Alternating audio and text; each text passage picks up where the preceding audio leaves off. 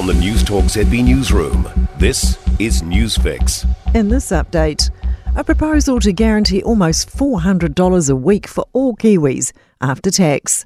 The Green Party's unveiled its wide-ranging tax and income policy ahead of October's election.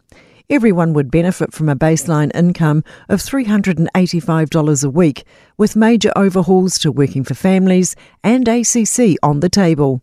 To pay for it, the Greens want a new top tax rate of 45% on income over $180,000 and a 2.5% wealth tax targeted at assets worth more than $2 million. New Zealand's ban on gene editing and genetic modification would be lifted should the country swing blue this election. National's new policy also promises to streamline approvals for trials, but is committed to the ban on human embryonic modification. Party leader Chris Luxon says they'd take the lead from Australia. What we're going to make sure is we've got a biotech regulator that is there to safeguard any implications for humans, make sure animal welfare is maintained, and make sure that our environment's protected.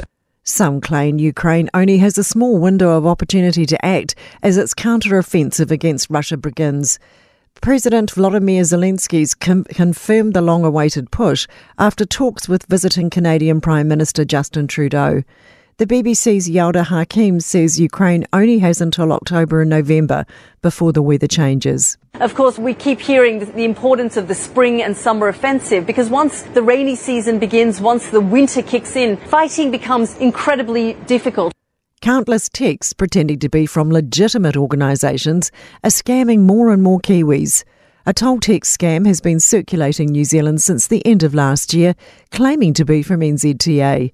Digital Safety Deputy Director John Michael says there are multiple scams running at the moment. You've got the toll scam from Waka Kotahi, the NZ Post scam, an inland revenue scam, and you still have all those regular ones around got a parcel, gambling, prize scams.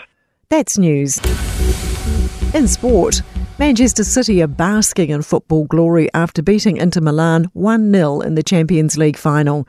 City have emulated Manchester United's unique 1999 treble with the Premier League title and FA Cup in the cabinet as well. The French Tennis Open hasn't slipped through Iga Swiatek's fingers, but the trophy sure did. Swiatek beat unseeded Czech Karolina Muchova in 3 sets to win her 4th Grand Slam, but was left red-faced when the lid flew off the trophy. She was shaking with excitement. Sorry, I don't mean to be disrespectful. I'm glad that my grand trophy is fine and it won't happen again probably, but we'll see. I just hope I'm going to have a chance to hold it again in future years. That's sport. I'm Sandy Hodge. For more news, listen to News Talk ZB live on iHeartRadio. If you enjoyed this podcast, you will love our New Zealand Herald podcast, The Little Things, hosted by me, Francesca Rudkin, and my good friend Louise Airy. We focus on all the little things that you can do to make a positive impact on your life and to cut through the confusion from the health and wellness industry. Join us every Saturday to hear from the experts for all the tips and advice you need. Just search The Little Things on iHeartRadio or wherever you get your podcasts.